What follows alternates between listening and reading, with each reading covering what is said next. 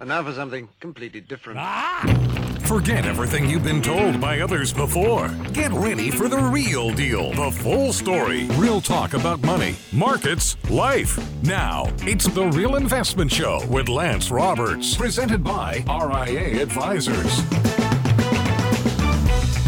And welcome to the show this morning at 6:06 on this very shortened holiday week. Of course, it's Thanksgiving, Thursday right around the corner, Friday half trading day.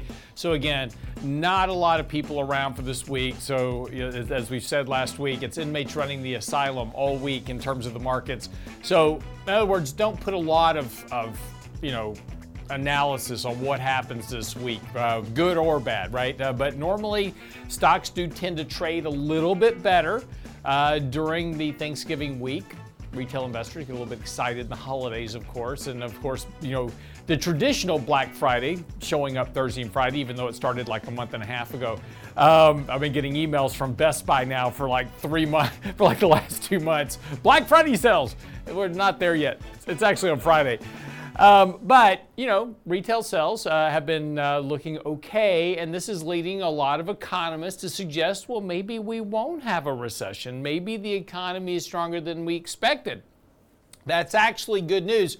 As we talked about last week, one thing that is kind of problematic right now is everybody's expecting a recession, and typically when everybody expects something to happen, it doesn't happen. And what we need really is a lot of people to start saying, well, maybe there won't be a recession. Maybe this time will be different and we won't have a recession with an inverted yield curve. That would be good, right, for the markets, because again, that would start to provide a little bit more short-term lift, a bit of optimism here. It also would make the probability of a recession next year actually go up, and want to be a little bit more cautious about that.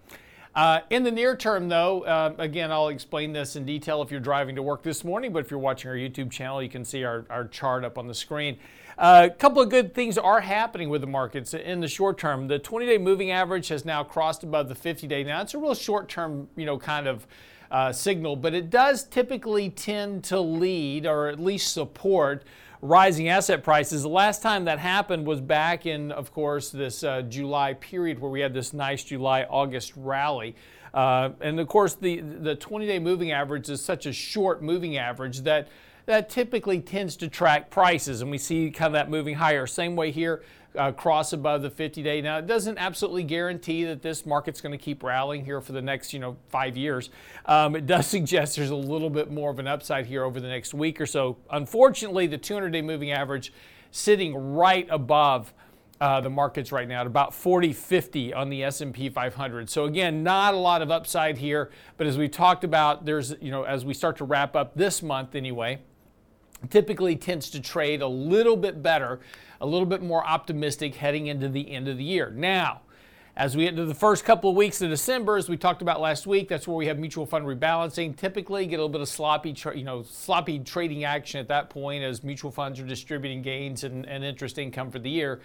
Then the last 2 weeks of December tend to be a little bit better because, well, that's your Santa Claus rally, right? So everybody's all excited into the year wrap up, but that's basically mutual funds starting to put all the positions back on their books that have performed well this year, right? They may not have owned ExxonMobil since the beginning of the year, but in the last week of the year, they put ExxonMobil in their books. That way, when they issue out their quarterly reports, mutual fund says, see, we own all of your favorite stocks that performed great this year. Aren't we smart stock pickers? So that's the way window dressing works. So read your quarterly statements to make you feel better about your mutual fund. Don't worry about performance, just look at what they hold. But this is really kind of the expectation here over the next week or so. Again, not a lot to really be concerned about at the moment. Things are pretty much kind of just calming down now for the end of the year. Next Fed meeting comes up on December the 15th, if I'm not mistaken. And of course, that leaves us one employment report and one inflation report before we get to the last Fed meeting of the year. So really, that's the next big kind of, kick for the markets over the next few weeks is really going to be the next employment report, next CPI report. What does that mean for the Fed? Fed right now expected to hike 50 basis points one more time this year, 50 basis points. Now becomes the big debate for next year as everybody's starting to wonder, well, is the Fed done hiking rates? There's some decent analysis out there right now that the Fed may hike 50 basis points and that will be it. If inflation starts to really show some signs of weakness. In other words, we get another weak inflation report in December, maybe the Fed stops hiking rates after this next 50 basis point hike. Another school of thought says, nope, they're going to keep hiking rates 50 basis points, 25 basis points 3 times next year, get you to 5.25% on the Fed funds rate, then they'll quit and hold it there for the rest of next year. That's highly debatable if A, we get that far in terms of rate hikes before something breaks in the economy, or B, what's happening with the overall markets or expectations. It's really kind of unlikely there are going to be hold rates at this level, considering what's happening with home prices, home sales as an example. Inflation's coming down, and we're seeing that impact on earnings and corporate profit margins. But again, a lot of analysts right now pointing to earnings and margins, saying, "Look how good earnings are," right? But we haven't seen the impact of these rate hikes yet, so that's still coming. All those rate hikes after the March. So we've seen the March rate hike. That's about it for right now. The 25 basis points that we hiked back in March of this year, we haven't seen the 50 basis points that followed that, or the 475 basis point rate hikes, or the next 50 basis point rate hike. None of those have shown up in the economy yet. That won't happen until next year. That's where we start seeing this impact to earnings and margins, and of course, what's going to happen with retail consumption, because again, right now, consumers tapping credit cards to make ends meet. Of course, they're ramping up credit cards to record levels right now. And, when you look at the retail sales data, it certainly looks like the consumer is doing well. But the problem is they're just buying the same amount of stuff, just paying a whole lot more for it. And we tend to forget about that. Just because we look at a retail sales dollar amount doesn't mean they're buying more stuff. And when you start to take a look at what's happening, some of the manufacturing index certainly tells you that the economy is slowing down at this point. So again, just things to keep a focus on as we move into next year. The big debate starting in January is going to be recession or no recession. If there's a recession, earnings have to come down a whole lot more. If there's no recession next year, and if you think that we can avoid a recession, then earnings may be fairly marked for a slow growth economy next year that is non-recessionary. So again, this is going to be the big debate next year in terms of market valuations, stock prices, and whether or not this cyclical kind of bear market structure that we've been in over the course of the last couple of months is finally behind us. Now, again, it will be behind us, but at some point the question is when and how much further do we have to go to the downside before we get to that next bottom in the markets? Again, I don't know that answer. Neither does anybody else. A lot of it will depend precisely on whether or not we have a recession, or B, what the Federal Reserve does in terms of hiking rates, stopping rates, or reverting back to quantitative easing. Interestingly enough, the Fed has been reducing their balance sheet by $95 billion a month since June. They've actually reduced their balance sheet $340 billion. So they're not quite running that taper at the rate that they thought they would be at this point. That's probably going to pick up a pace as we get into early next year as well, because they've got to get that balance sheet down. So a couple things to get into this morning. Futures are pointing lower at the open to kick off the week, but again, had a decent rally last week. Market kind of just hung in there really well. We'll see how the market opens this morning. Down about 100 points on the Dow.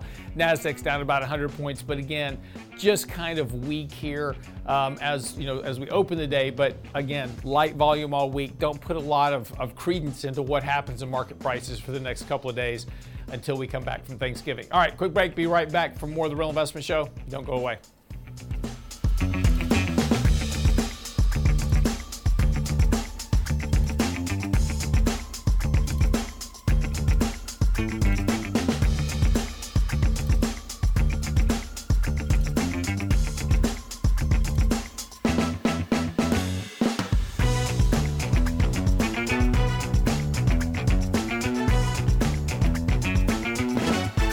Get daily investment news you can use, delivered at the speed of the internet at realinvestmentadvice.com. In 1999, a parafiduciary group of financial advisors were busted by corporate giants for trying to operate in their clients' best interest. These men promptly escaped from a high-cost margin environment to the Houston Energy Corridor. Today, still excoriated by their former employers, they survive as protectors of others' fortunes. If you have a problem about preserving capital, if no one else can help, and you can find them right here, maybe you should hire the RIA team. The Real Investment Show.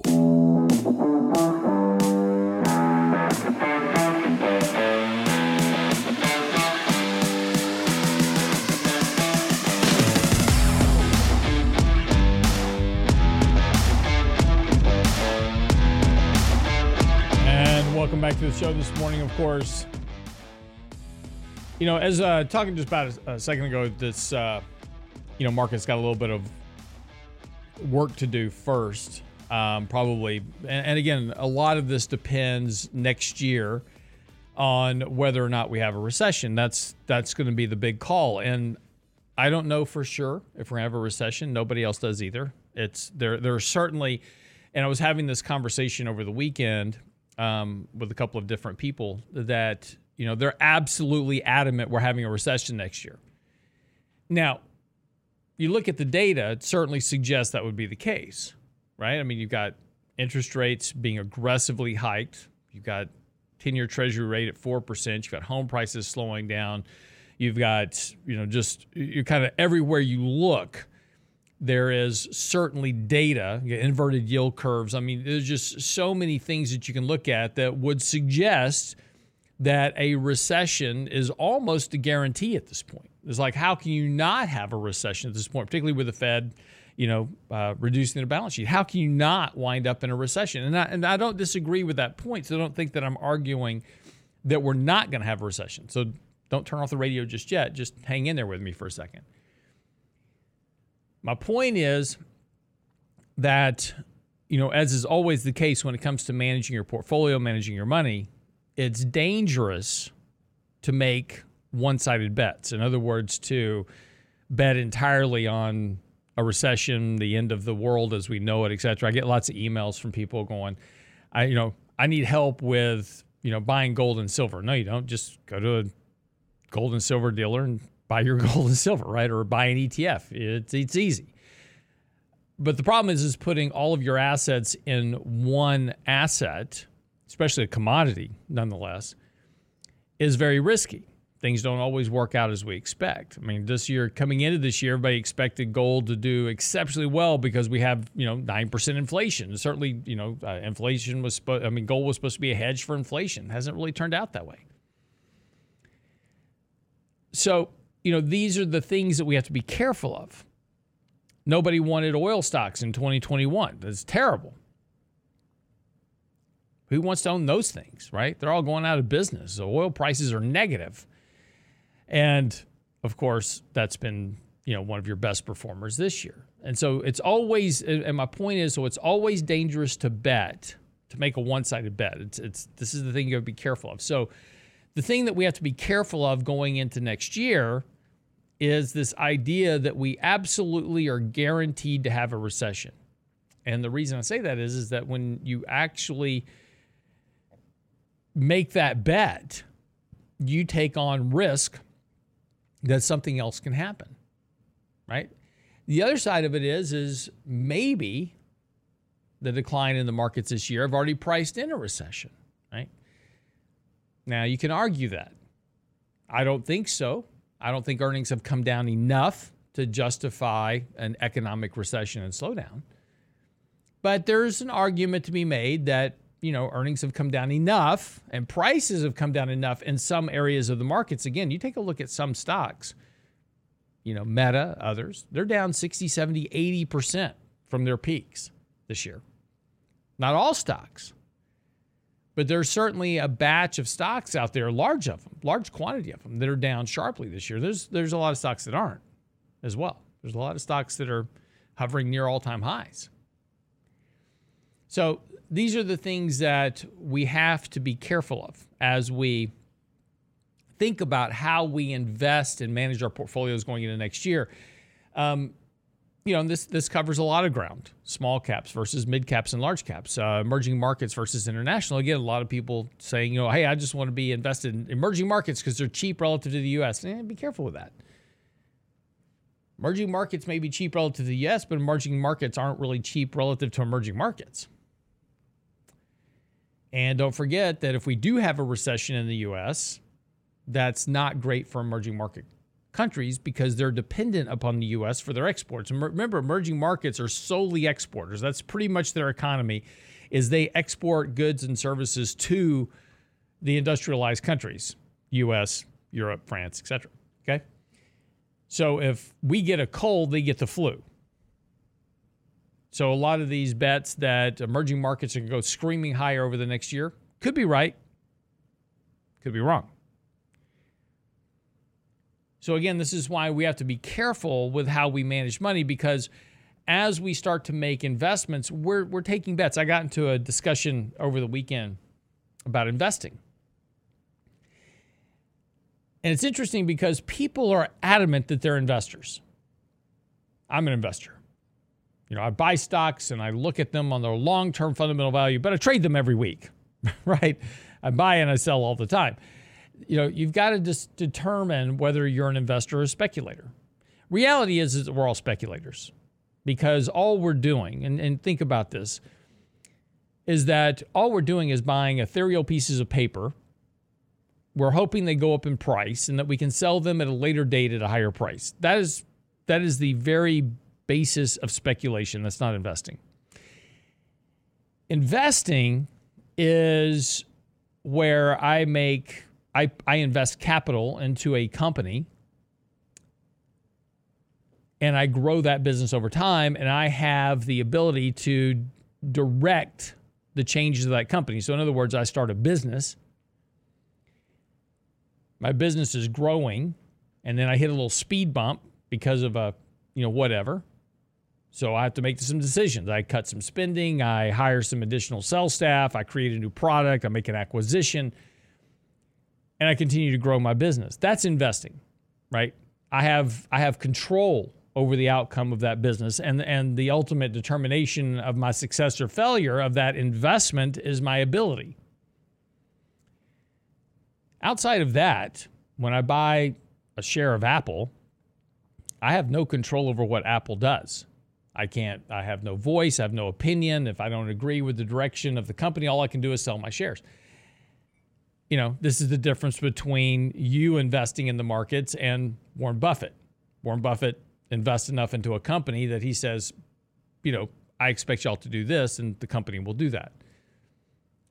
So I think once you start to realize that you're a speculator and not an investor, that changes your view a bit on how you manage your portfolio. Or at least it should. And it should change your view to the fact that I'm managing risk. That's all I'm doing. It's all I do. It's all Mike does. That's what we do for our clients every day, is just manage risk.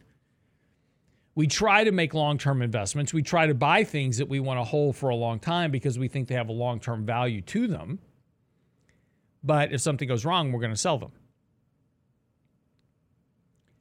And, once you adopt that attitude, I think you get a better performance over time out of your portfolio. But the important thing is, as we go into next year, right, this is the difference, and you realize that going into next year, you're making a bet. And you're making the bet on whether or not you truly, honestly have all the facts at hand to determine with certainty that an outcome is going to occur, either recession or not.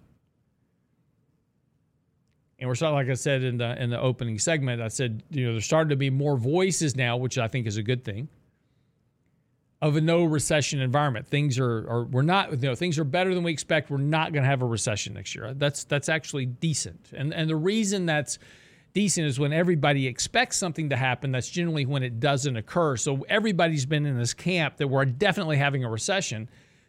And so if I'm looking for cheaper valuations to buy things cheap, a recession's actually a good thing. I want a recession. I do, actually, personally. I would like to see a recession. We can get earnings down, we can get profit margins down, and we can buy some things fundamentally cheap. I'd love to see that opportunity. But again, when everybody thinks that's going to happen, typically that's when something else occurs. So starting to hear some voices of people saying, well, no recession next year. Please, more of you.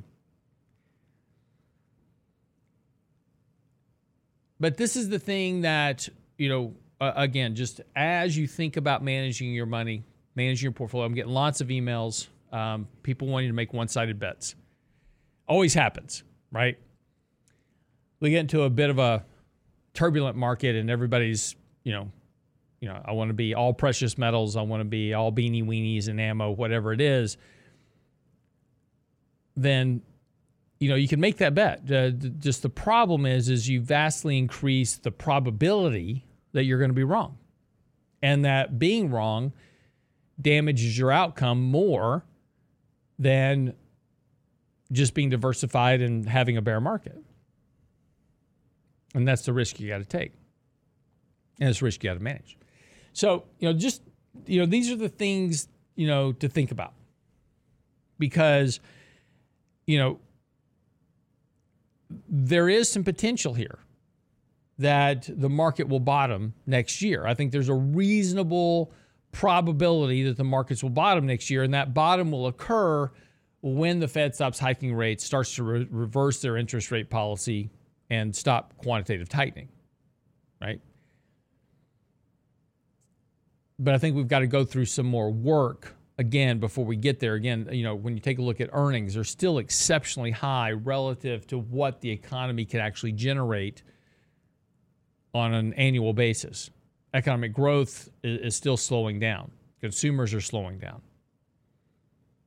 We're going to get a lot, and I think we'll have a lot more data about this following the Christmas holidays. We get to get the numbers in from Christmas sales and what people actually spent, and start to look at retail sales in January and February. I think we'll have a much better idea about really where the economy is and kind of what happens next. Okay, quick break. Come back.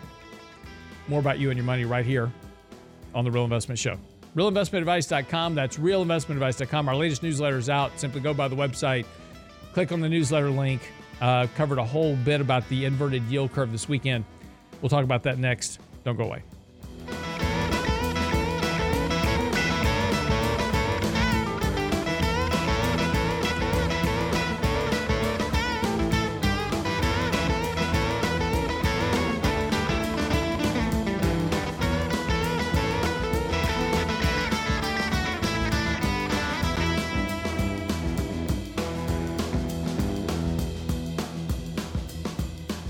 The Real Investment Advice blog. It's required reading for the informed investor. Catch it today at realinvestmentadvice.com.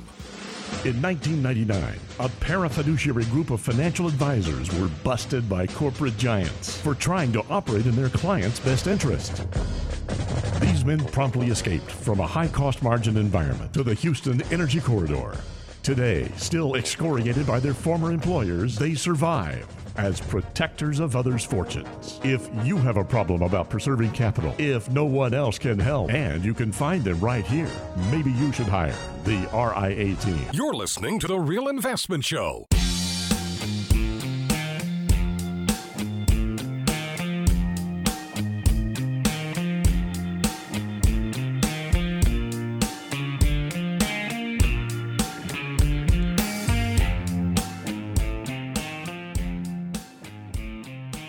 It's interesting. It's not a great, blow to your ego. I guess it's actually a blow to your ego. I'd say it's not a great compliment, but it's pretty much a blow to your ego when you're the CEO of a company and you basically get fired and then your stock goes up 10% because they bring another guy in, right? That's not a great,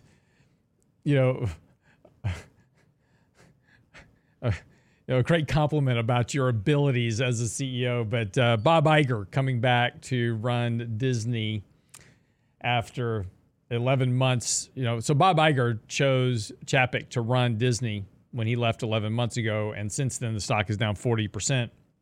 A lot of it has to do with really bad ideas. When Florida passed some of their policies in Florida, Disney was very woke about it, and doesn't really bode well for a company to get involved in that. And kind of keep politics out of your business and just run your business, right? And so one thing that happened, between that and of course decisions with the media company and what's happening, and I would say that a lot of this is also happening with the Marvel universe that has been occurring in particular, which was the big blockbusters that Disney was pulling out, Iron Man, Avengers, etc. All that's gone away. Anyway, Bob Iger coming back. Stock's up 10% this morning. Disney upgraded by several firms on the hopes that Bob Iger will turn the company around.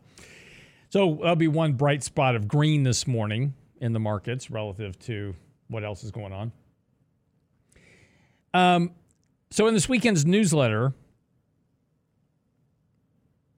we talked about inverted yield curves. And there's an interesting debate. A lot of people coming out right now is like, oh, yield curves don't matter. And again, this is something we often see, is that if there is something that has typically preceded recessions historically, what happens is when those things occur and you don't have a recession immediately, people go, well, maybe this time is different. In 2019, we had an inverted yield curve. Everybody's like, well, this time is different because we haven't had a recession yet. In 2020, you have a recession.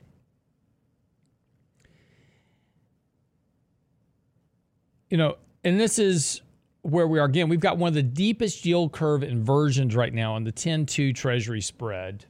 And that's the difference in the interest rates. When you hear somebody say, an interest rate spread or a yield spread, all that is the differential between two different yields. So think about it this way. What is the yield spread on your car note versus your credit card?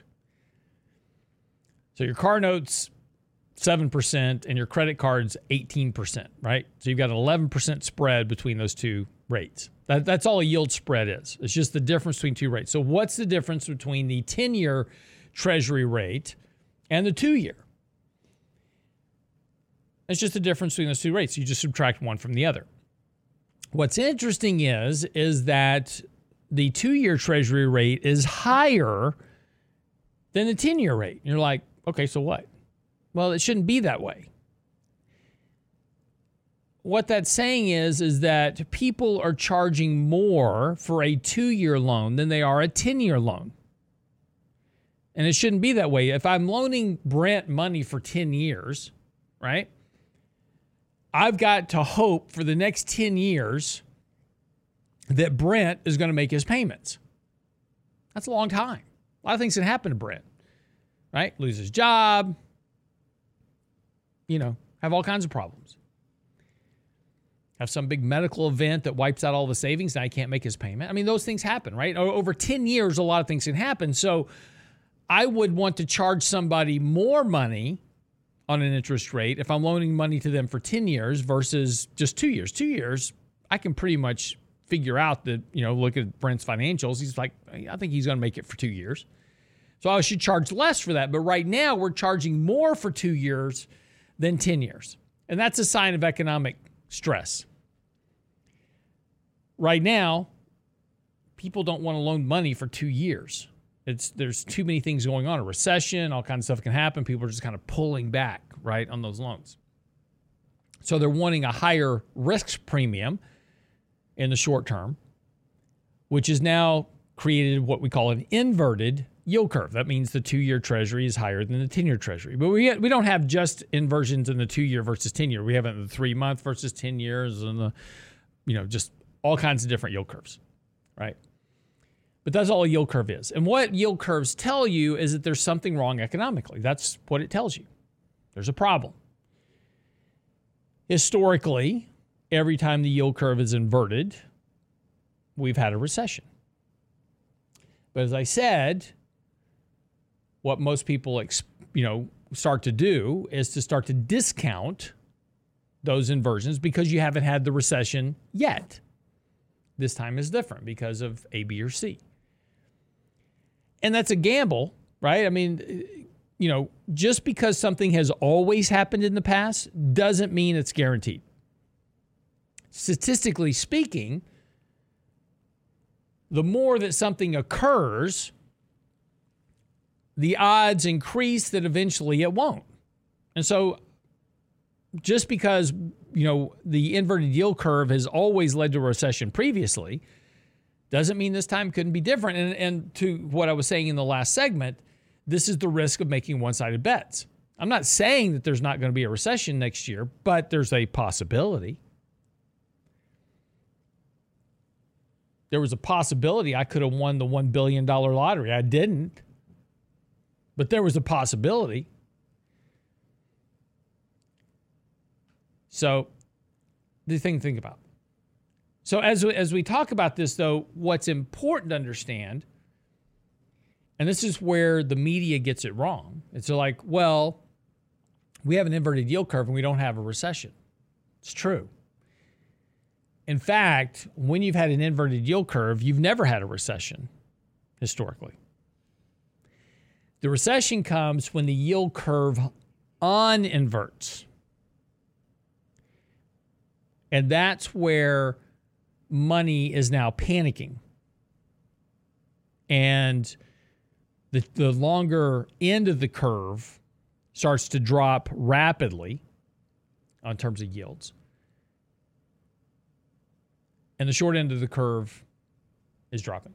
And the reason for this is that now money is just seeking safety. So money is just flowing into treasuries to find safety. And this uninverts that yield curve, puts it back into a positive spread. So the 10-year yield is higher than the 2-year yields, but they're lower, right? Yields are coming down. Why are they coming down? Because the Fed's cutting rates. So when it uninverts, that tells you that something is now broken in the economy. The Fed is now cutting rates. They're doing QE, whatever it is. And money is flying into safety. And this is where your recession sets in and you have your finish out your correction in the markets, finish up your bear market. And that's probably going to be what we'll see next year. Now, again, we don't have it right now.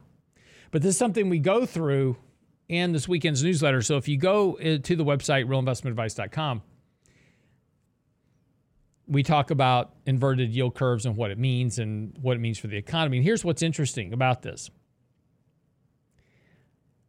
When you look at economic statistics, and this is what the media is doing right now, is like, well, if you take a look at retail sales, they're still really strong. No recession here. Economic data, still strong. 2.6% print quarter 3, 3.5% print quarter 4, whatever it's going to be. No recession, no sign of a recession. Well, interestingly enough, let me give you some statistics. 5% annualized real personal income growth, 2.6% employment growth, 4.8% industrial production, 11.5 PCE, 13.4% annualized real wage growth, 4.8% annualized GDP. Yield curve inverted. Now, you take a look at those economic statistics, you're going 4.8% annualized real GDP. Wow. Clearly no sign of a recession. Retail sales strong, personal income growth strong, everything's strong. Those statistics were 1999. In 2000, you had a recession and dot-com crash. Let me give some other ones. 1.4% annualized real personal income growth, 0.8% annualized employment growth, 2.2% annualized industrial production, 4.6% annualized real personal income, 5.7% annualized growth in wages, 2% annualized real GDP. That was December 2007. That was the start of the recession. Now, you're going, well, Lance, how can you have all these positive economic data points and then have a recession that started the same month, by the way? Two things. One is all that data is subject to big revisions, which typically happens. And B, you always have positive growth just before the economy kind of falls off the cliff. Because consumers act in herds. They all act the same way. So just because you have a lot of economic statistics that are positive right now doesn't mean that A, they won't be revised, and B, they can't turn down fairly quickly. Be right back after the break.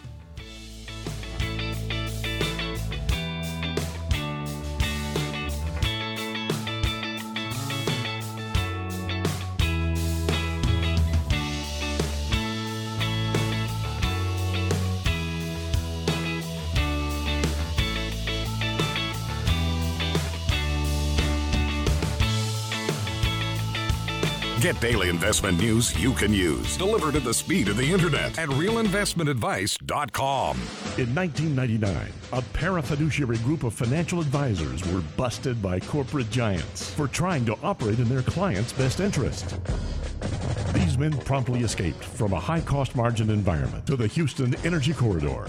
Today, still excoriated by their former employers, they survive as protectors of others' fortunes. If you have a problem about preserving capital, if no one else can help, and you can find them right here, maybe you should hire the RIA team. The Real Investment Show.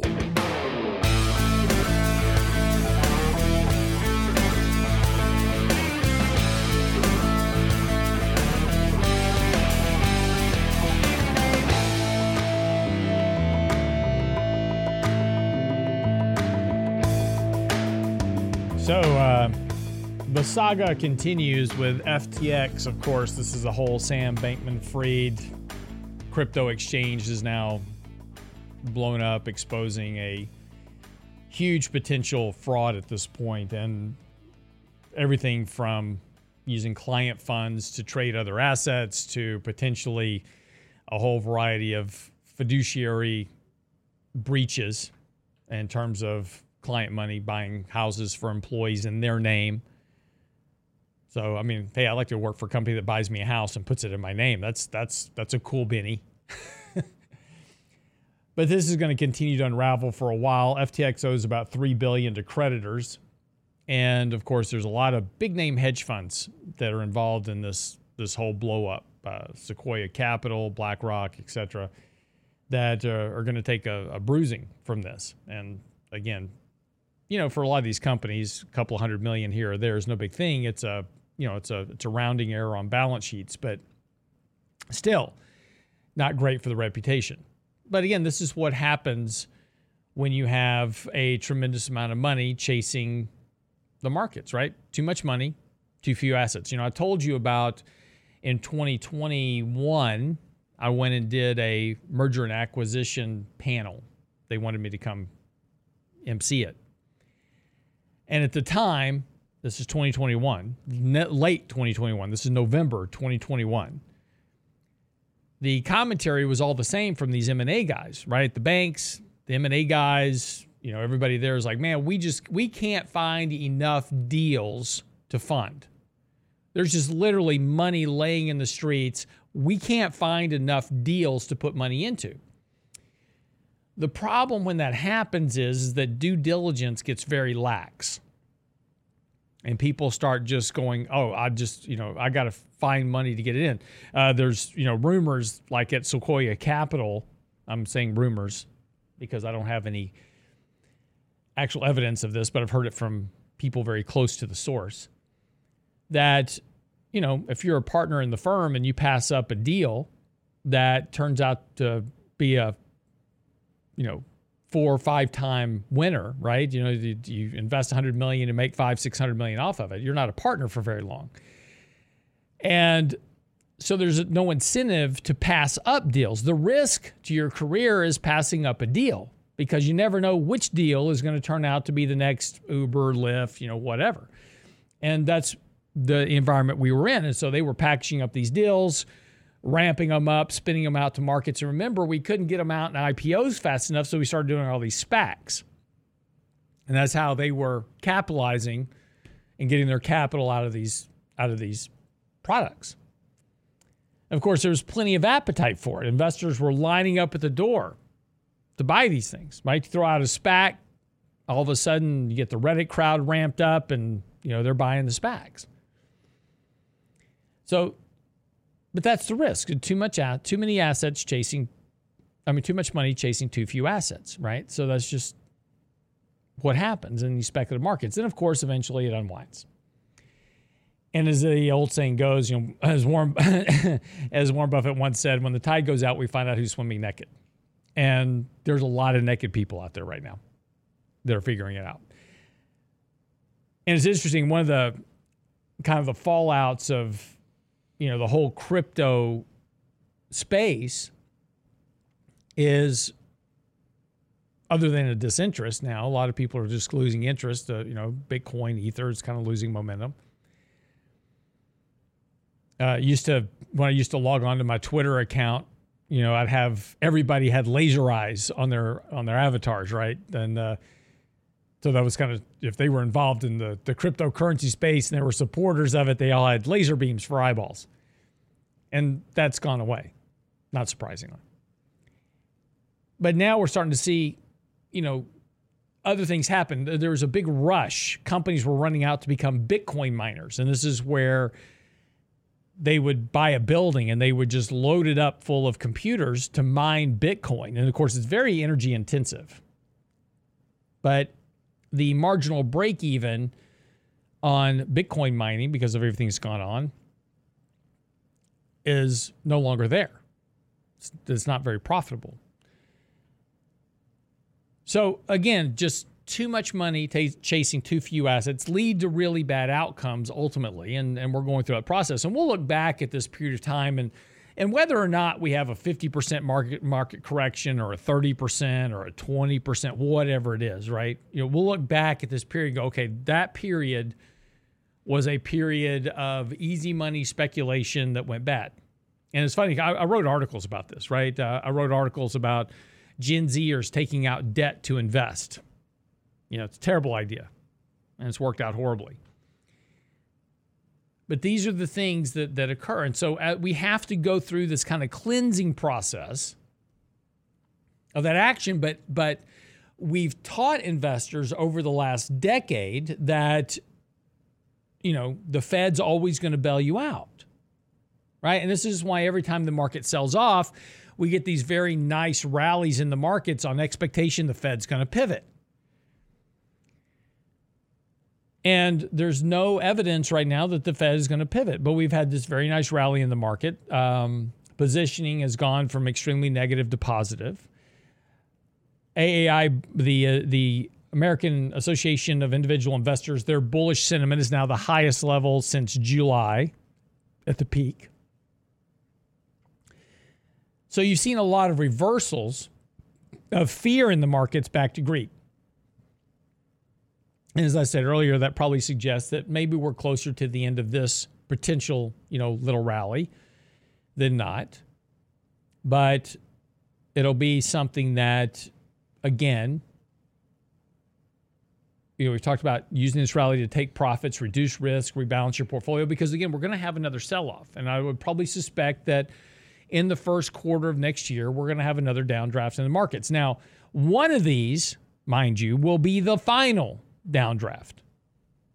We're not going to keep doing this forever.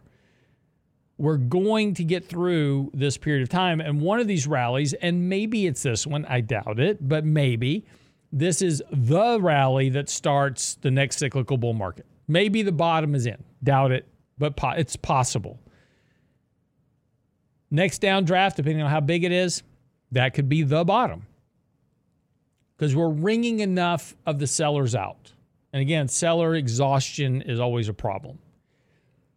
But that's what eventually marks the bottom of bear markets. But, we're not excessively positioned at this point. So, there's risk to the downside, but we have enough cash and enough fixed income on our books to hedge off against that risk. And so we're prepared for it, because we certainly don't want to be impacted by it. But at some point, we'll have to realize that the bear market is over and we need to be back, bullishly allocated. Man, that's going to be a lot more fun to do a radio show with. Here's your radio show when we get back into that. Good morning. It's a bull market. Have a great day. See you tomorrow. Be very short. Nothing to do. Markets are going up. But a lot of the offsides positioning that we saw back at the bottom of the market in September, that's gotten back on the right side of the ledger, getting a little bit bullish here. So again, as we've talked about before, use this opportunity, raise a little bit of cash. Market's holding up on this rally. Kind of been flopping around here for the last couple of days. That's good. That's giving you an opportunity, reduce some risk, raise some cash. If it goes up a little bit more, that's okay. Reduce some more risk, raise some more cash. We're getting towards the end of this rally, I suspect. Now, at some point, if you go, but Lance, what if that was the bottom? Well, no. It's still going to pull back at some point. The question is going to be where it pulls back to. Does it form a higher bottom and then make a higher high in the trend? And do we keep kind of stair-stepping our way higher? That's how we're going to know that we're in a new bullish trend within the markets and we need to increase allocations, but we're not there yet. Right now, this is still very much looking like and acting like previous bear market rallies. So treat it that way, at least for now, until we know differently. Probably one of the best investments in the first half of next year will be bonds. Stocks will be the best investment in the second half of next year. That's kind of the arching game plan we're building on. I've just wrote part 1 of a 2-part article on that. So I'll have that out probably after Thanksgiving as we get ready to wrap up the year. I've got a couple of articles that I've written for kind of the end of the year wrap up, positioning for next year, kind of what we think is going to happen. Of course, if you haven't been by the website yet, last week I spent an hour with Danny and Richard talking about the outlook for next year. That video on the website now. It's also in the newsletter. So if you go to the website, click on our newsletter link, you can also get the video in our most recent newsletter talking about yield curve inversions. But in that economic outlook, we basically just answered your questions for an hour. Lots of good questions on bonds, gold, everything else. So we went through all of that. But that's on the front page of the website right now, realinvestmentadvice.com, along with, of course, our 3 minutes on markets and money, which will be out later this morning. Make sure you're subscribed to our daily commentary. Every day we give you a market update, and make sure you're subscribed for the newsletter. We email that every weekend. So we keep you up to date with everything. All you have to do is make sure you're subscribed to all the different tools and things that we have for you, right? If you don't want it, it's okay. It's all free, but it's there for you. If you want it, it's all there at the website, realinvestmentadvice.com. In the meantime, have a great day. We will be back tomorrow. We'll see what happens. Again, this is going to be a very shortened holiday week. So trading's going to be light, sporadic, could be volatile. So like I said, just continue to use little pops in markets, raise a little bit of cash, reduce your risk for now. All right, that wraps up the show for today. Get by the website, realinvestmentadvice.com. See you back here tomorrow.